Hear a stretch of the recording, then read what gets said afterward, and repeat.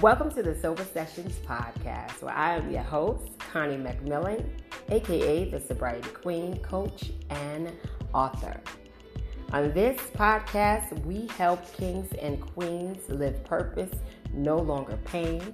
We interview kings and queens around the globe so that you can hear their real life stories to see just how your life too can be transformed. So let's jump on into the episode. Welcome back to the Sober Sessions podcast. It is your girl, Connie McMillan, and I am giving you guys an update on the move. So those of you that do not know, I have relocated since last year, December, to Georgia from New Jersey. This has been a really interesting, trying time in my life. Those of you that do not know, maybe this is your first time catching the podcast, I am super transparent. So there's a reason for that. I do that so that you too will see what's possible for yourself when you stretch, when you get outside of what we call the quote unquote comfort zone. So I left New Jersey, also left my full-time job, not knowing what the future hold for me in Georgia. I always knew I wanted to live in Georgia. But I left because it was just a time in my life. I said, listen, God, if I don't do it now, when will I do it? God opened up the door, moved into this amazing home, 3-bedroom, 2.5 bath. Me and Chancey Pooh, if you follow me on Instagram, you've already seen his little cute self. But, I had no idea what I would do in terms of employment. I knew I wanted to do full-time coaching. But to be quite honest with you, a lot of times that wasn't working out in my favor, not the way that I wanted it to as far as keeping clients on the books. Sometimes that had to do with the fact that clients just weren't ready mentally, and a lot of times financially they weren't ready. And then there were other reasons too, that I still don't know the reasons to, but the bottom line is, that wasn't sustaining my household. And so I began to say to myself, well, God, you gave me this opportunity, I will not, mishandle it. And so I remember saying to myself, listen, if I got to get a Walmart job, I will do just that. Now, you have to remember that I left a corporate job where I was making over $65,000 a year.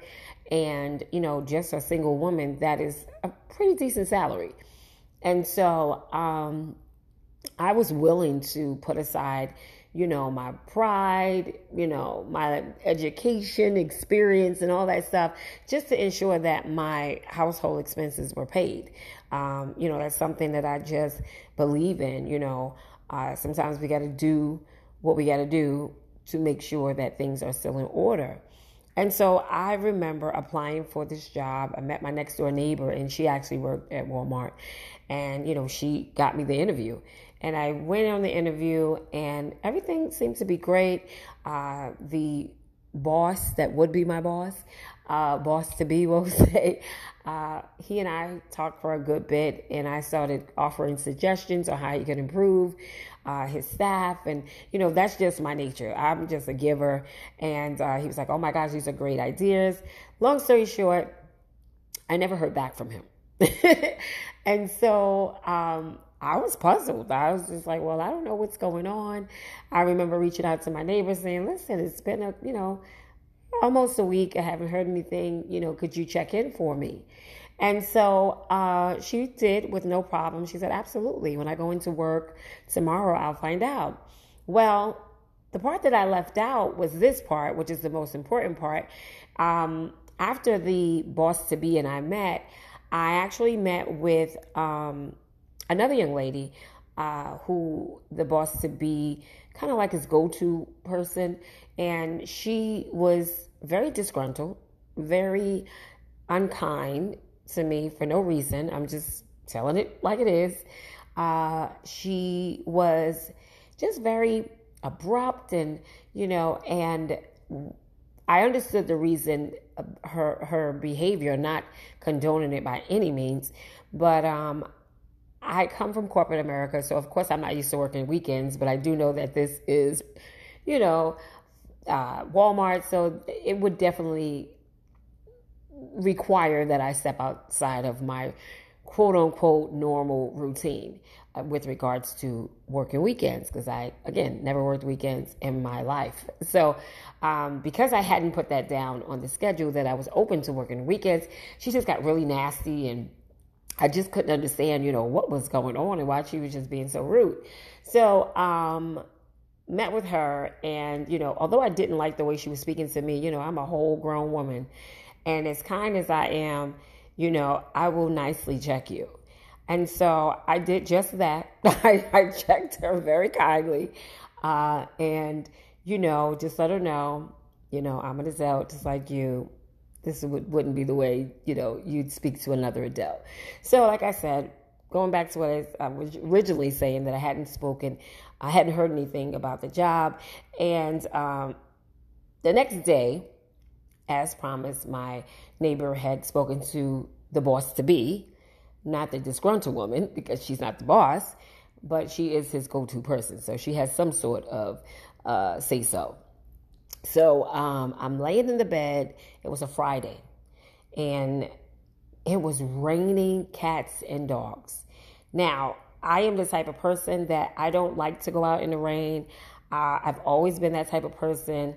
I think it's nice from afar when I'm inside, but I don't like to be wet. I just don't like it.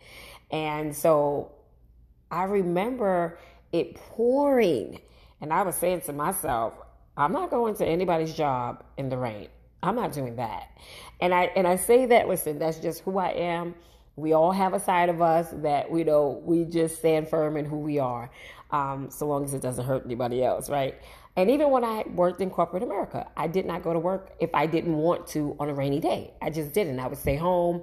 I would call out sick. That just wasn't my thing. So here I was lying in the bed, and I'm saying to myself, I don't think this Walmart thing gonna work for me. I don't think this is gonna work for me, because if we got rain like this, I'm not gonna be getting up going, because I just don't want to go.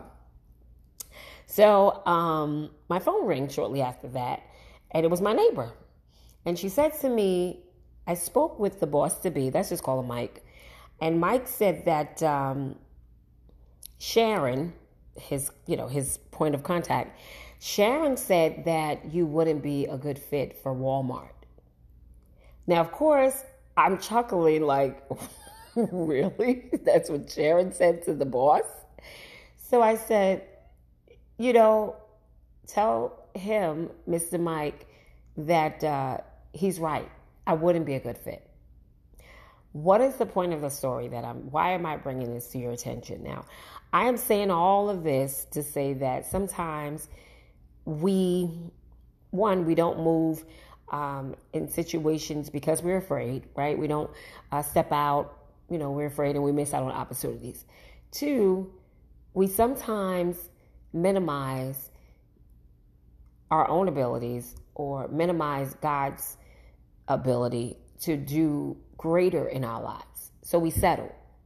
And that was how I felt. I felt like, yes, I was open to working at a Walmart, but God was saying, no, that is not what I've called you to do. And so I'm saying to you, there may come a point in your life, it may even be right now, where you are saying to yourself, I'll be willing to do anything. It's almost out of desperation, right? And that's no discredit to any of us. Listen, I take that, the fact that I was willing to humble myself to do what I had to do, right? It's a very frightening experience. I've never worked for myself full time, never. I've always worked for myself part time. And so to operate without a cushion, it's scary. It's scary. There's no other way to say it. And what I love that God will do, he will show up and show out and show you, I am God and God all by myself. I don't need you to dumb down your abilities. I don't need you to negotiate what I haven't called you to do. I didn't send you to a place that you desire to go to work full time for someone else and forget about your real goals, your heart's desire. And so that happened and didn't get the job, obviously. And of course, now I'm saying to myself, okay, God, well, what is it that I'm supposed to be doing? And so this opportunity came to me through one of my closest friends. I had not been thinking about it. I had no desire to do it. And that is insurance. Now, I'm saying this to you not to sell you. I'm saying this to you to say that opportunities are going to come your way when you're ready, when you're open. You want to be open to the opportunity. You want to be able to say to yourself, ask yourself, what is it that I want? And then be open to the opportunity. So I took my insurance, I studied really hard for about 2 weeks, maybe week and a half. I think it was about a week and a half for my insurance license, life insurance license, and scheduled to take the exam and passed it on the first time. Again, I had no idea that I was going to do this, but God helped me understand. He helps all of us understand things backwards. I hadn't even realized that you guys know I was married. My ex-husband was a funeral director. So I had knowledge about how funeral homes operate mostly off your emotions, and they definitely increase prices whether you know it or not. I had personal experiences where I've gone inside the funeral home being a support to my mother when my uncle passed away because I was dating my ex-husband at the time. I remember being a voice for her, telling her, listen, let me do all the talking, and it being a financial gain to us because I knew what to say and what not to, basically buy into. I remember leaving that moment right in time when we were in, making arrangements for my uncle. I remember the funeral director saying to me, who do you know in the funeral business? And I was like, my boyfriend. I also worked for Department of Health prior to moving to Georgia and worked there for 3 years. So I knew the ins and outs of, what it is with vital records as far as getting death certificates, as far as the questions that the funeral home will ask even more in detail. I already knew that. So to come to this place that I'm at now, where I'm offering families the opportunity to make the proper arrangements with the financial assistance that they can bury their loved ones, but also have monies left over, right? Do it in a way that their family can be supported authentically, right? Authentically. Not in a way where they will be manipulated, not in a way where their emotions will be, played, if you will. And that is how I decided that, okay, this is really where I'm supposed to be.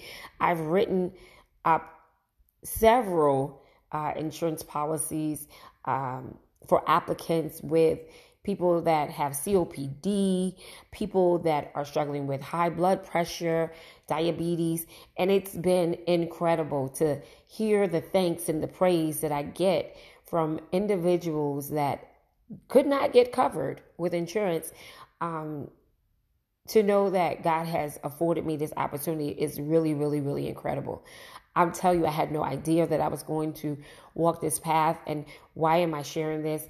Obviously, if you need life insurance, I am here, registered in this, licensed in the state of Georgia, as well as North Carolina at this time. So if that is you and you need it, please reach out. It's just been rewarding. It's been rewarding. So am I saying that, my life has taken a turn? It has. I had no idea sobriety would open up this door. But I am most grateful. I'm still impacting lives. I'm still helping people. I'm still, holding the hands of loved ones, praying as always with individuals. And I'm just so grateful to be able to do that. And I say that to you humbly. I say that to you that, life can throw us some challenges. We don't see where life is going to take us, especially when you're on this journey, drinking and abusing and suffering. You don't see what the future holds. You don't even have a vision, to be quite honest, if you were like me. But I tell you all of this to tell you that there is something greater waiting for you when you decide that sobriety is worth the fight. When you decide that, you know what, others have come before me and probably died with this disease, right? Others have not made it as far as I have. Others have, struggled maybe as much as I have, right?